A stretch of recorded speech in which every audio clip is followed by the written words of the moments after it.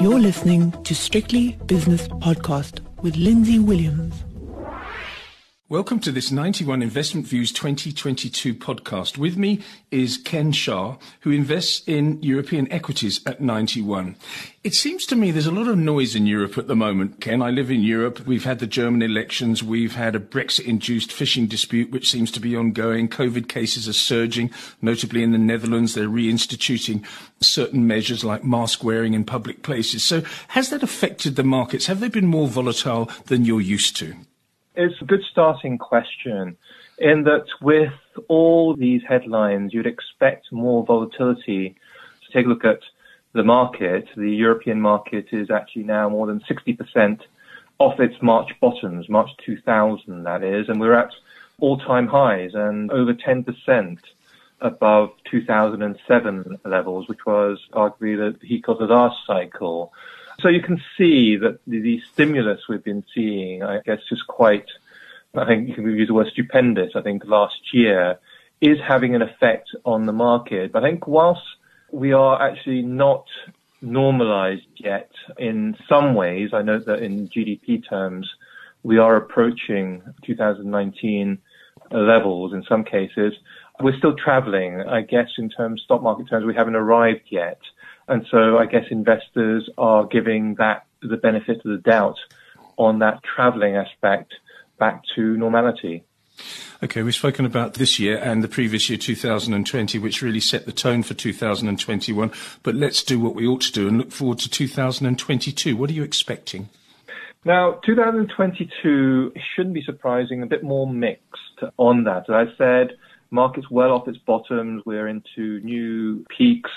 And also, if you look at the valuations on a forward PE multiple, the European market is on 16 times versus a long-term average of 14 times.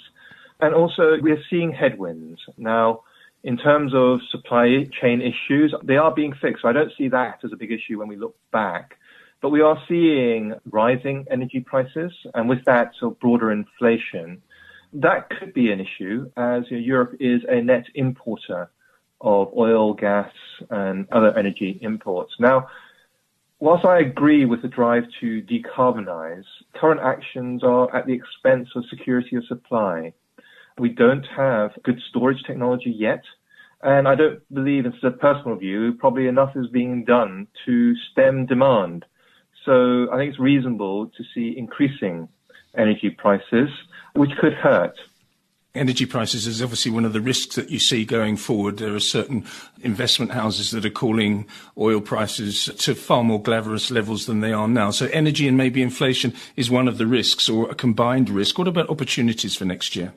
Yeah, now understand that rising energy prices forms a tailwind for, I guess, the producers, but also forms a headwind where energy is a big cost, like airlines, and so we're not exposed to that sector. Now, I think other sectors where it will benefit from inflation, and it may surprise some, is banks, in that whether it be the short-term supply chain constraints, which means that some companies have to stock more inventories and so have greater working capital needs, to funding low-carbon solutions like EVs or even bigger industrial solutions.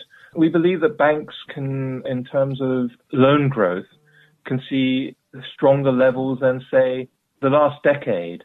And with normalizing an interest rate environment means that their lending margins can also expand. And they're not on valuations currently which reflect the better outlook, especially versus the last 10 years.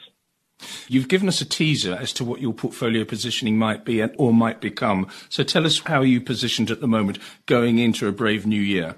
We are pro-cyclical, which in my mind means that our beta is slightly above 1. We try to aspire not to be too far away from 1, to have a balanced portfolio. But we are overweight banks.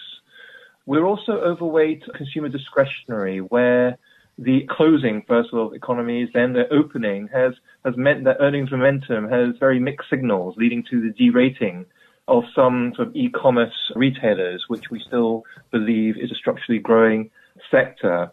And in terms of rising inflation, we are exposed to some sectors where we believe there is pricing power, which enhances the quality or returns over a cycle from the company involved, like paper and packaging, even steel, where China has come out with a policy of reducing exports and so reversing the trend towards flooding the rest of the world with cheap steel, which should have positive pricing dynamics.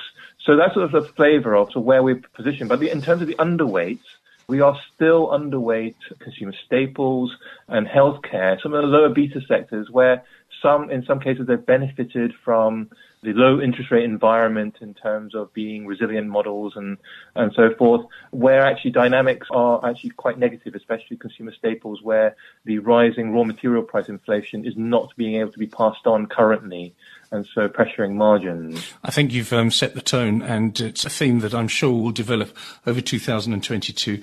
Ken, thank you very much for your time and your insight. That's Ken Shah, who invests in European equities at 91.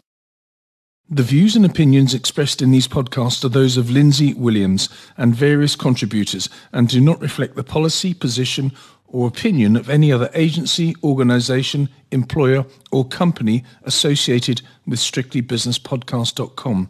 Assumptions made on the analyses are not reflective of the position of any other entity other than the speaker or the author. And since we are critically thinking human beings, these views are always subject to change, revision, and rethinking at any time. Please do not hold us to them in perpetuity.